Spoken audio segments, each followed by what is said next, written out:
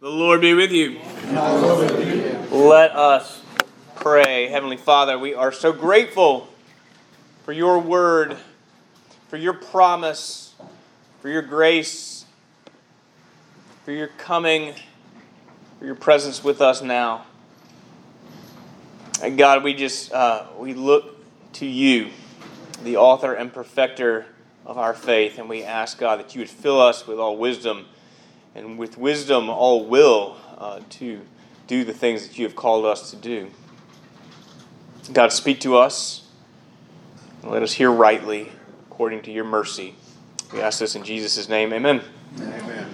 All right, so this is week 9 of 9 as we look at part 10 of our study of Matthew, Jesus' last week. I want to offer just a praise report. It could even be perceived perhaps as a miracle, and that is that I turned into Elaine the schedule for finishing Matthew.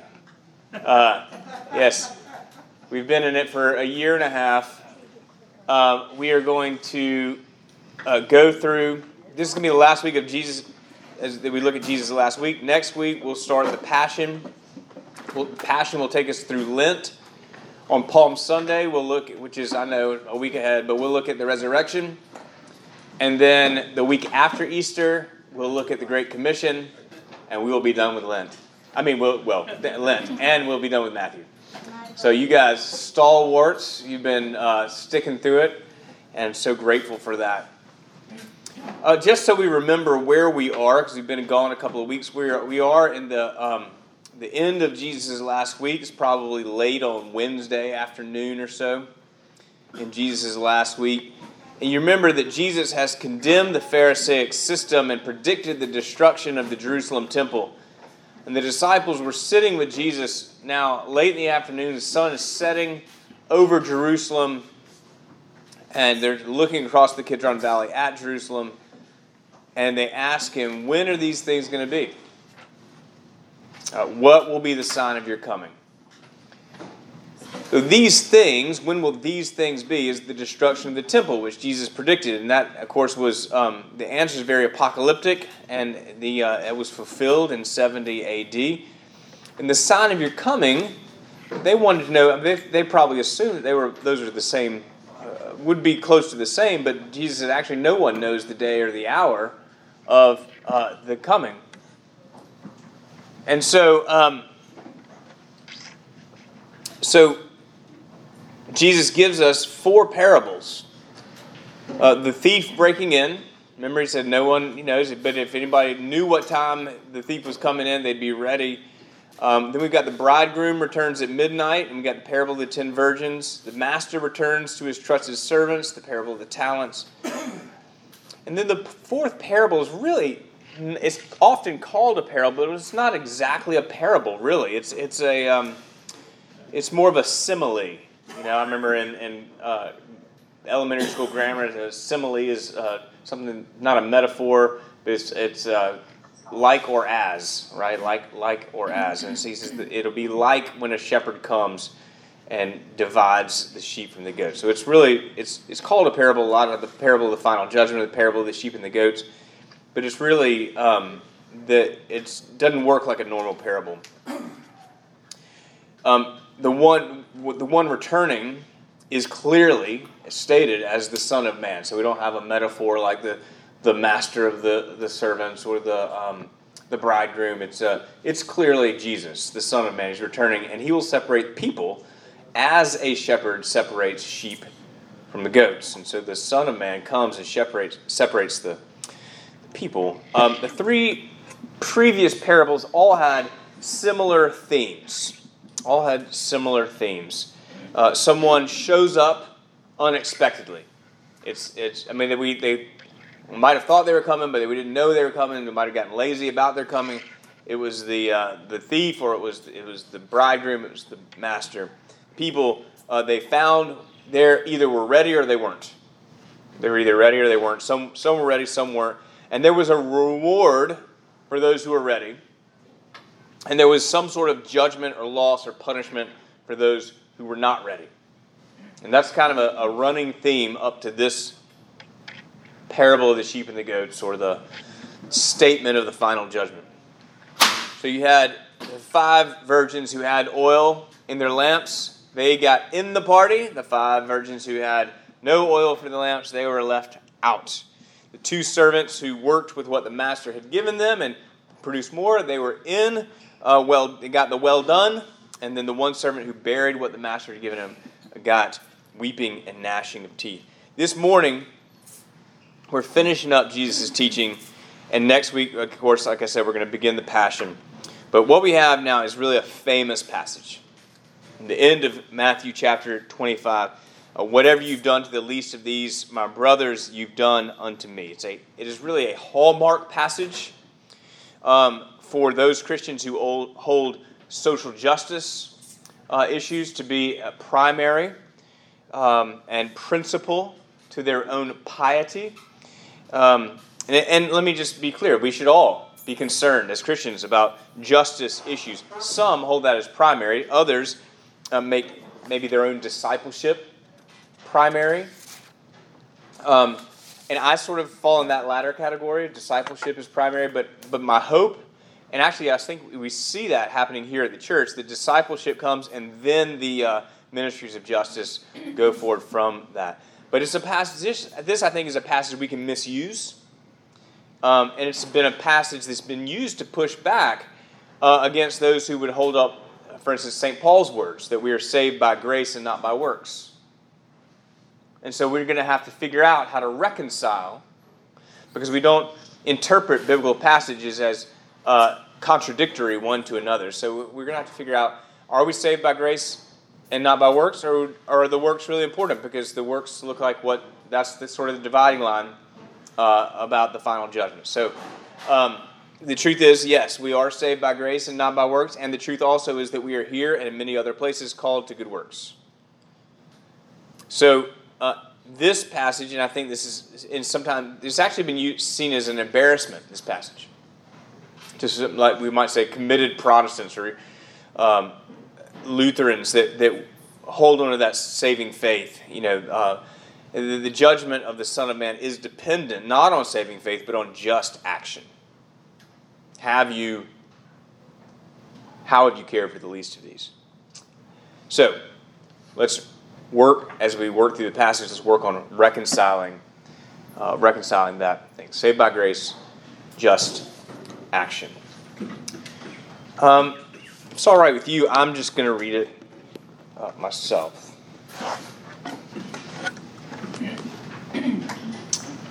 When the Son of Man comes in his glory, and all the angels with him, then he will sit on his glorious throne. Before him will be gathered all the nations, and he will separate people one from another as a shepherd separates the sheep from the goats. He will place the sheep on his right, but the goats on his left. And then the king will say to those on his right, "Come, you who are blessed by my Father, inherit the kingdom prepared for you from the foundation of the world. For I was hungry, and you gave me food. I was thirsty, and you gave me drink. I was a stranger, and you welcomed me. I was naked, and you clothed me. I was sick, and you visited me. I was in prison, and you came to me." And the righteous will answer him, saying, "Lord, when did we see you hungry and feed you? Or thirsty and give you something to drink? And when did we see you a stranger and welcome you, or naked and clothe you? When did we see you sick or in prison and visit you?" And the king will answer them, "Truly I say to you, as you did it to one of the least of these my brothers, you did it to me." And then he will say to those on his left, "Depart from me, you cursed, into the eternal fire prepared for the devil and his angels. For I was hungry, and you gave me no food. I was thirsty, and you gave me no drink. I was a stranger, you did not welcome me. Naked, and you did not clothe me. Sick and in prison, and you did not visit me." And then they will also answer, saying, "Lord, when did we see you hungry or thirsty or a stranger or naked or sick or in prison and did not minister to you? And then he will answer them, saying, Truly I say to you, as you did not do it to one of the least of these, you did not do it to me. And these will go away into eternal punishment, but the righteous into eternal life. Which is real good news if we're righteous.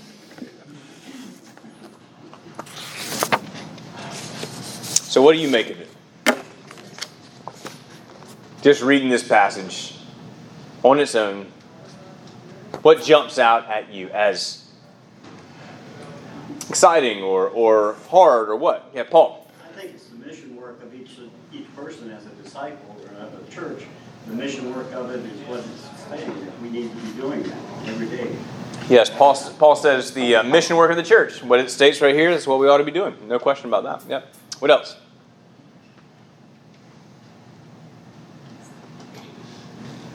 Yes, Josh. I struggle a little bit with, in modern society, you can give to things like Trinity Rescue Mission, I give to Lutheran World Relief, things like that. And you have kind of two parts here. You can give money to that, but then are you really doing the things? Or you just have to throw some money at it? But then also, even if you are going and doing those things, the bit I struggle with is, we're confronted with it, every day you drive around town, there's somebody on a corner with a sign and a cup, what's that, I'm doing the things where I know it's going, but I feel like if I just give this person money, am I really helping them? And, if I pull out a couple bucks every time I see somebody like that, you helping the problem or you perpetuating the problem? Yeah. Where's that line? Am I, well, there's no sometimes in here. Yeah, it doesn't say, yeah. Give that person a good look up and down, and if you think they really need it, there's no way to know. No way to know. So am I just throwing money at the problem and not getting my hands dirty? But if I am getting my hands dirty, am I helping? Yes, I mean that's really good. Those are the kind of questions that we need to be asking. Yeah. Yes, Linda. I think we're called upon to be graciously compassionate. That as we receive His grace, and there's nothing we can give back for that. Right. That we give to people graciously and compassionate, that we don't expect they're going to be able to do anything for us. If you do give a buck to that guy or whatever that you see, they're not going to come back and do it. You may not even get a thank you, but that's okay. Jesus didn't get a thank you for most of the lepers. That's right. Yeah. So Linda said, if you couldn't hear, she said that that there's a sense in which we are called to give without expecting anything in return. That Jesus didn't receive thanks from most of the lepers, and by extension, most of us. So most of those He died for. All right. So those are great comments. Let's hold on to those and see if they get answered or held up as we go forward. So, verse 31, the Son of Man comes in His glory. Comes in His glory with the angels with Him, and He will sit on His glorious throne. This is a wonderful moment. This is what we're praying for. When we say, "Come, Lord Jesus," Maranatha, right? We're praying for Christ's return. This is it. This is a wonderful moment. This is not like when the bailiff says, "All rise," and everybody, the judge comes in and you have to sit like uncomfortable, shifting in your seats. Like this is trumpets and angels and light and it will, of course, as we've seen throughout Scripture, be fearsome to those who are not ready. And yet it is what we hope for and what we pray for, the coming of Christ. Christ will come again. This is the consummation of history. And you think about like Philippians 2. Everyone will be before Him. All nations, every knee will bow in heaven and on earth and under the earth, and every tongue confess that Jesus Christ is Lord. Like this is that moment that Jesus is talking about, sitting there on the Mount of Olives 2,000 years ago. But what He says is just like the two kinds of virgins, just like the worthy and unworthy servants, just like the good fish in the net and the bad fish in the net, or the wheat and the tares, and so many other images, there will be a separation at the end. And here it is not metaphorical, right? People get divided. As a shepherd, this is the simile, as a shepherd separates the sheep from the goats. So they're all mixed together, and the shepherd looks at them and says, no, you're a sheep, you go over here, and you're a goat, you go over here. And it's what's very clear is that the same Lord who pronounced final judgment on the temple and the destruction of the temple now is assuming for himself the power of judgment for all humanity at the end of all things. Like that is, I mean, if I were to make some sort of statement like that, you would fire me and, have me committed. So, but this is only, it can only be said if it's true. It can only be not crazy if it's true, right? And so it does say, it's interesting, I mean, I don't really know exactly what to make of it. It says he comes, the Son of Man comes, but he's also sitting on his glorious throne as if maybe he's in the throne room, or maybe this is, the new heaven or the new earth, and so we're standing before the judgment or the gateway to the new earth or something like this. I'm not exactly sure what the physical context is, except that Jesus is there and we're there. We're there because all nations are there. And it's just pulling together this idea simply that at the coming of Christ, there will be final judgment. And all nations, all people will be before him, and they will be divided in a binary way. It's either or, you're in or you're out. The righteous are the sheep, they're on the right. It's not a political statement, it's just, And it's they are blessed. They are blessed. They are designated for the inheritance of the kingdom. They're designated for heaven. And the cursed are the goats. They are destined for eternal punishment. They are weeping and gnashing of teeth. That's hell, right? There's heaven, there's hell. The righteous are in because, why? Because they saw Jesus. Whatever we did for Christ stands. That's right. They saw Jesus in bad situations, and they helped him out.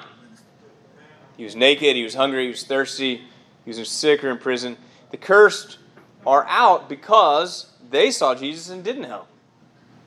Right?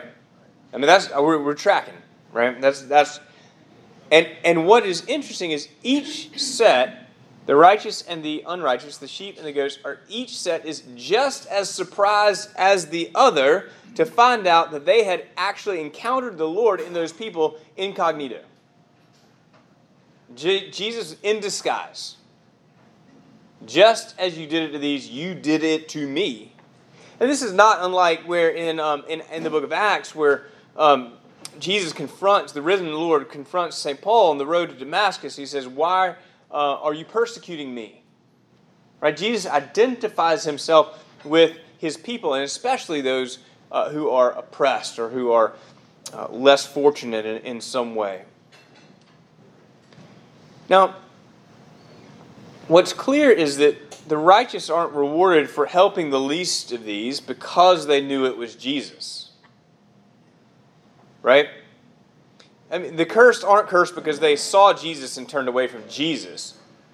And that's really all kind of the point, because anybody's going to help Jesus.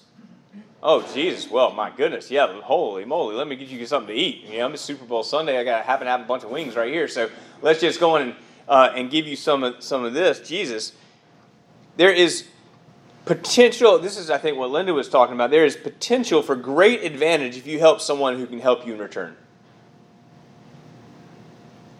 And who would have more potential to help us than Jesus? The catch here is that the sheep didn't know that there was any advantage. They just helped because there was someone who needed help. I heard about the Bishop of Rhode Island. Her name was Geraldine Wolfe. She's still a bishop. I think she's retired, and I think she's assisting bishop in Long Island. Is that right?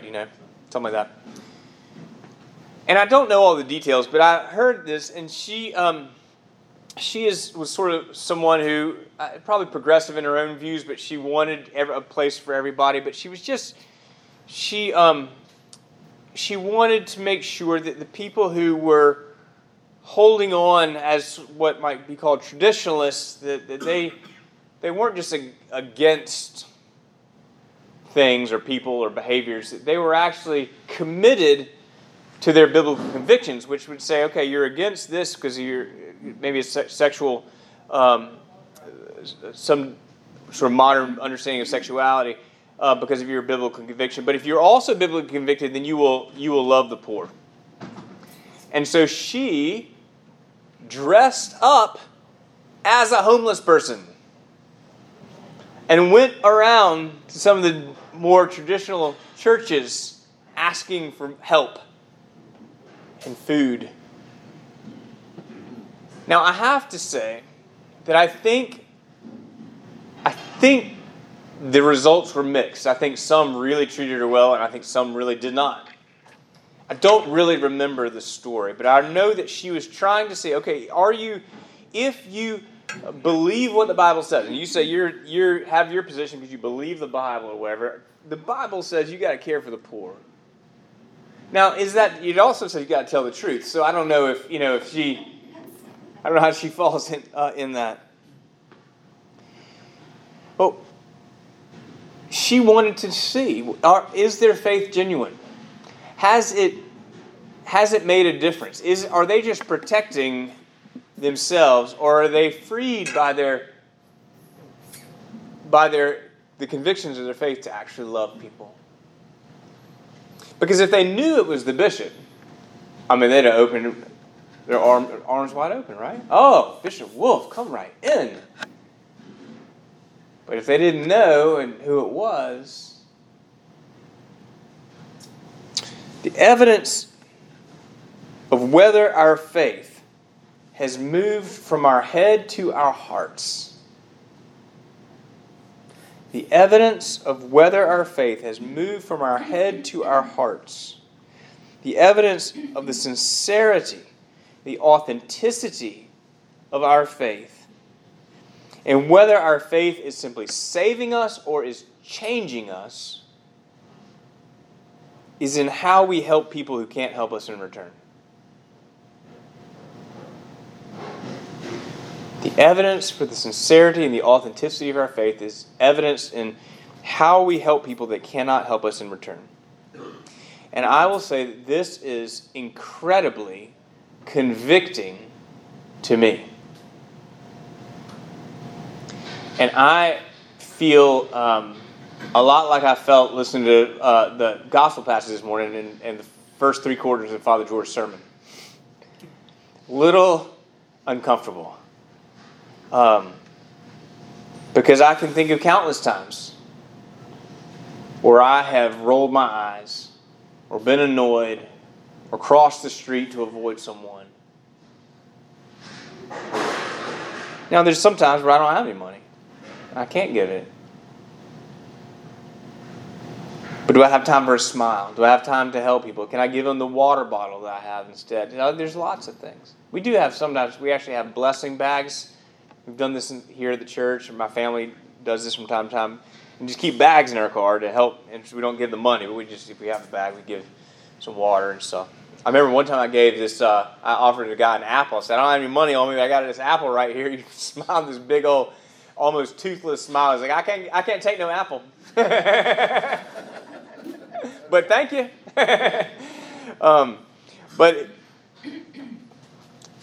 So I'll tell you a story.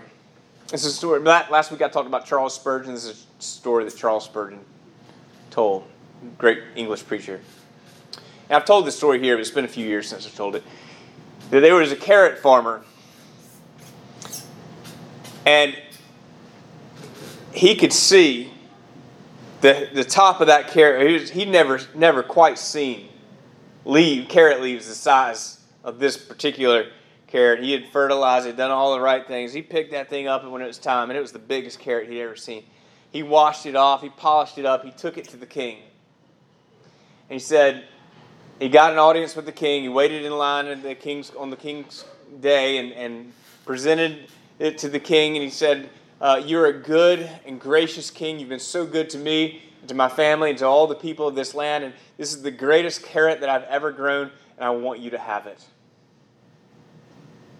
And he laid it at his feet, bowed, and walked humbly backwards and took off. And the king said, hold on a second. I own the field next door to yours, and it's 3 times the size of your field. And it's just kind of taking up space. I want you to have it. So you can do this good work, and you can profit from your skill, and you can give to those around you. You can employ it. You are worthy of this land. The farmer's just amazed. The king would give him this gift. He just gave him a carrot. His horse, what would you call a horse farmer, a horse raiser? What's a guy who raises horses, rancher, something. Breeder, horse breeder, says he's over in the corner. He says, my goodness, that's what he gets for a carrot. Well, the next day he walks in with this gorgeous stallion, just had him all groomed and everything, prances in, this royal sort of war horse, just amazing thing. You're a good and gracious king.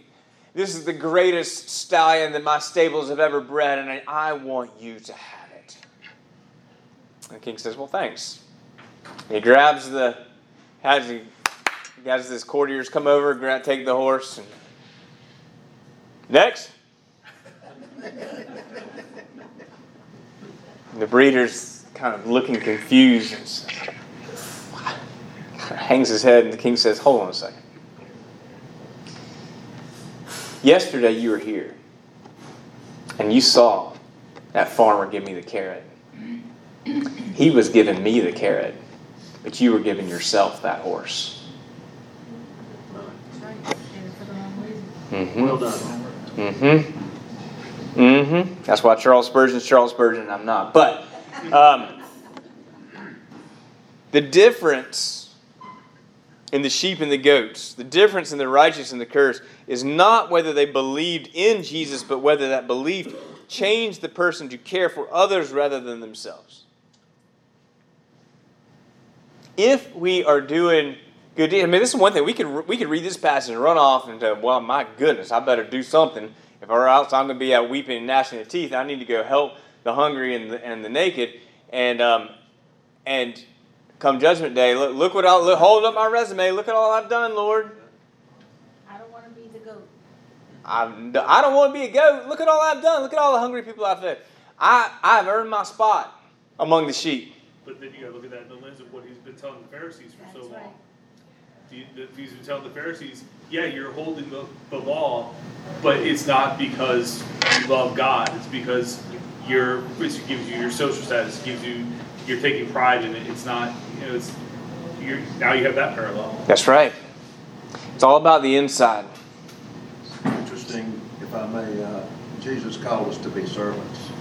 Who wants to be greatest among you? Mm-hmm. And we can do things, we can do deeds of righteousness to make us feel good in and of ourselves.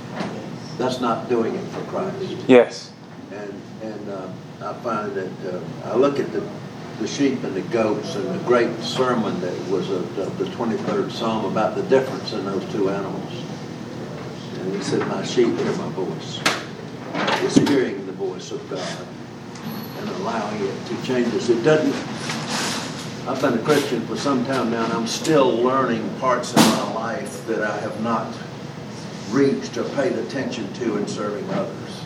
So it is a growth process. Yes. It's not something we get saved and bang, all of a sudden your heart's totally pure. Yeah, Richard said it's a growth process. It's not something that it's not like a light switch where all of a sudden I'm this great servant. This is a gradual growth for us. We see areas that are uncovered.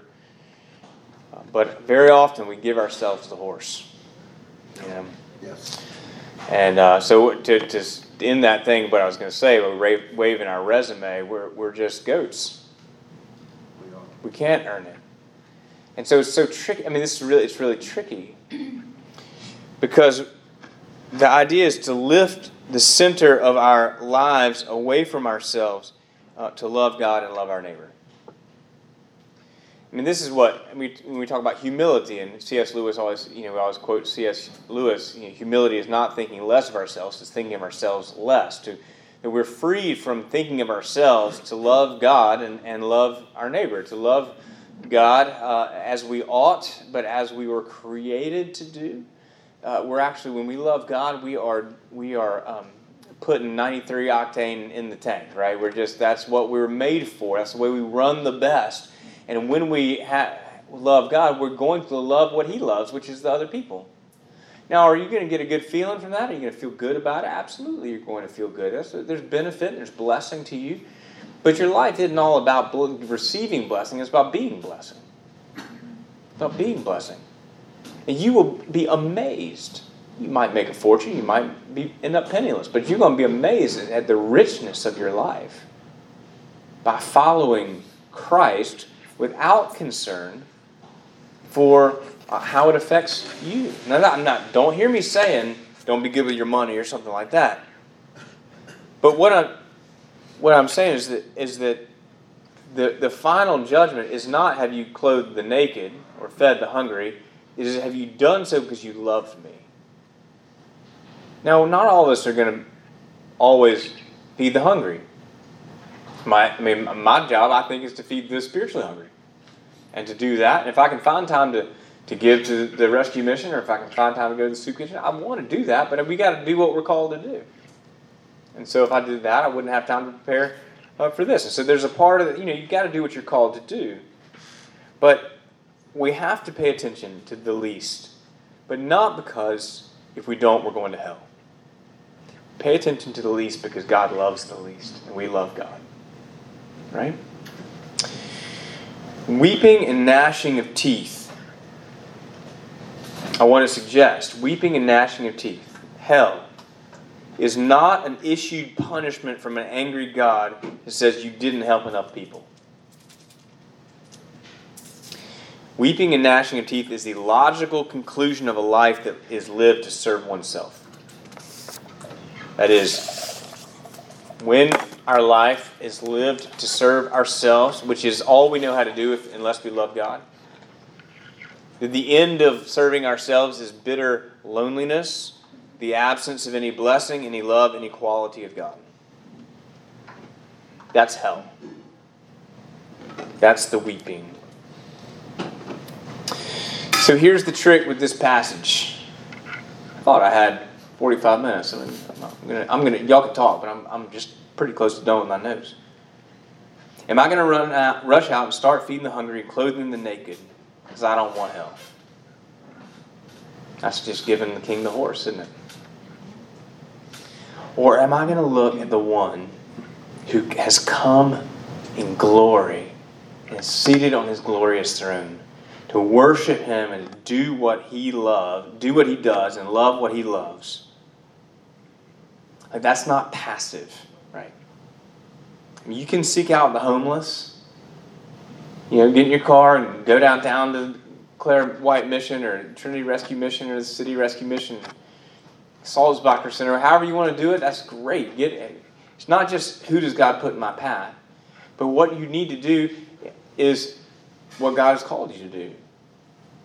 Not just as a recipient of blessing, but as an avenue, as a conduit of blessing. Enjoy it. Get that good feeling from it.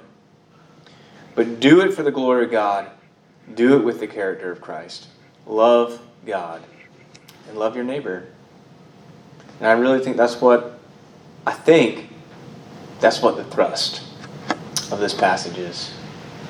Yes, Father George. There's this old priest that I know, he's passed away now.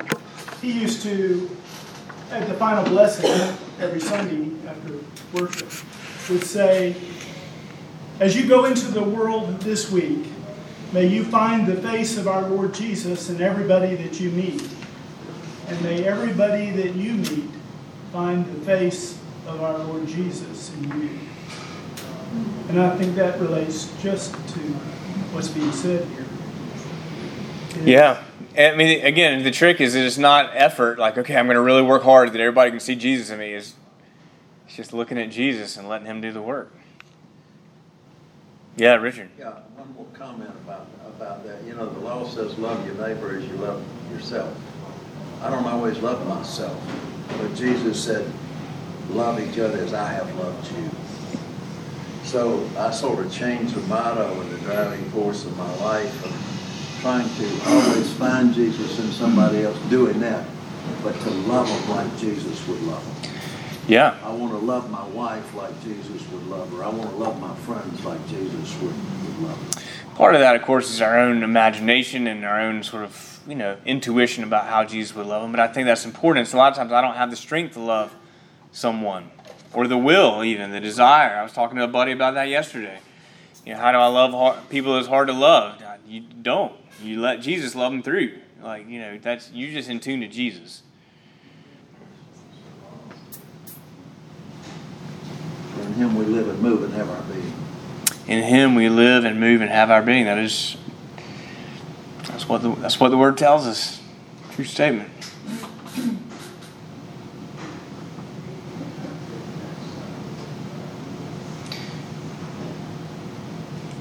If we look to Christ, and if we can look at the fruit of our life and see the evidence, beg God for mercy, of course. The evidence, again, of whether it's moved from our head to our heart is in how we treat others and how we treat others, especially that can't help us. That's just evidence. What saves us is grace, not good theology. Not strength of, on a scale of 1 to 100, I'm a 98 on how much I believe in Jesus. Not any of that. It's grace. But grace makes an impact. Grace, once we understand it, it makes an impact in our life. And it is a process. And if you can't see the evidence, then pray, repent and pray that God would give you that change of heart. And He will. Help. I know you love me. Help me to love the people that you love. And it's a really good thing, man, to go down to Clara White Mission or St. Mary's Food Bank and help those who need some help. But do it for Jesus and for His glory and not for your resume. But don't not do it. Catch 22 there. It's a fine line. It's a fine line. If you're going to err on one side, err on the side of doing it. And ask for mercy about how you love yourself. Yeah. The Word says, if your heart condemn you, fear not, I'm greater than your heart.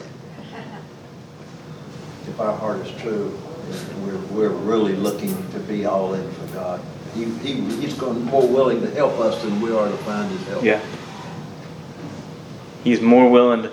Here's the thing. You got to count yourself among the least of these. You got to count yourself as the one who needs the mercy and grace. And if you see yourself that way, this is why I constantly talk about sin. Like, I want you to see yourself as not as a condemned sinner, but as a sinner who has received grace. Because that way you can see other people's sin and have some empathy rather than annoyance. Now, of course, I've still got annoyance, but at our best, we see ourselves as, like St. Paul said, I'm the most wretched of all sinners. Nobody had more compassion for a sinner than Paul, because he saw himself as he was empathetic. You see yourself as one who has received that grace, who's been clothed and fed and quenched your thirst by the Word of God, then you'll have some empathy for those who need it. To me, that discipleship, learning to love the Lord, is in fact the greatest fuel for learning to love our neighbor. So, any further comments? Yes, Jane. There was a song, they will know we are Christians by our love. They'll know we are Christians by our love. I think that passage that comes from, I think, is how we treat each other as Christians, I think the argument can be made that Jesus is talking about Christians, poor, caring for poor Christians, not just the poor, but yes. How we treat everybody, whether in the church or outside of the church. That's our baptismal vow, to respect the dignity of every human being. Even the people on the corner with the sign and the cup. Yeah. Now, there are some people with strong conviction believe that they're not helping them. They're not actually treating them with dignity if they throw them a couple bucks. And I think the issue is not with the action; it's the conviction. I mean, I was in the car with a friend this years ago. It made a big impact on me, though. And he and his wife, we were all living in Raleigh, and he and his wife were very involved with the Raleigh Rescue Mission. And he saw somebody giving somebody cash. He's like, "Oh no! Oh, I wish they wouldn't do that. Give the money to the rescue mission. We can help the people with that." That was his conviction. But I'm certainly not going to take it away from people who give money to the person. Yeah, because we form in our minds what we think they're going to do with the money. How they handle it is between him and God. Right. Yeah. Right. Once you give, it says of the Lord. Yeah. I mean, Jesus said, "Give to everyone who begs." So that's the big issue in the city right now. Yeah, there's It's controversy, not just in this city, all cities. also And it's not something that you no. Jesus said, "You'll always have the poor. I was going to say that. You'll always have the poor." Only have me for a little while, but the poor you will have always. It doesn't really matter what the person would give to us. Yeah, that's right. That's their Doesn't matter. Doesn't matter. All right, lots to think about. So Jesus, if you look at the beginning of chapter 26, which we'll cover briefly next week, Jesus says, it turns. He says, when Jesus finished all these things, he said to the disciples, "You know that after 2 days the Passover is coming and the Son of Man will be delivered up and be crucified." So that now we're moving towards the cross. He's like, "I'm tired. It's Wednesday night. I'm tired. I'm going to bed." Actually, they don't go to bed. He goes to the house of Simon the leper. That's what we'll talk about next week. God bless you.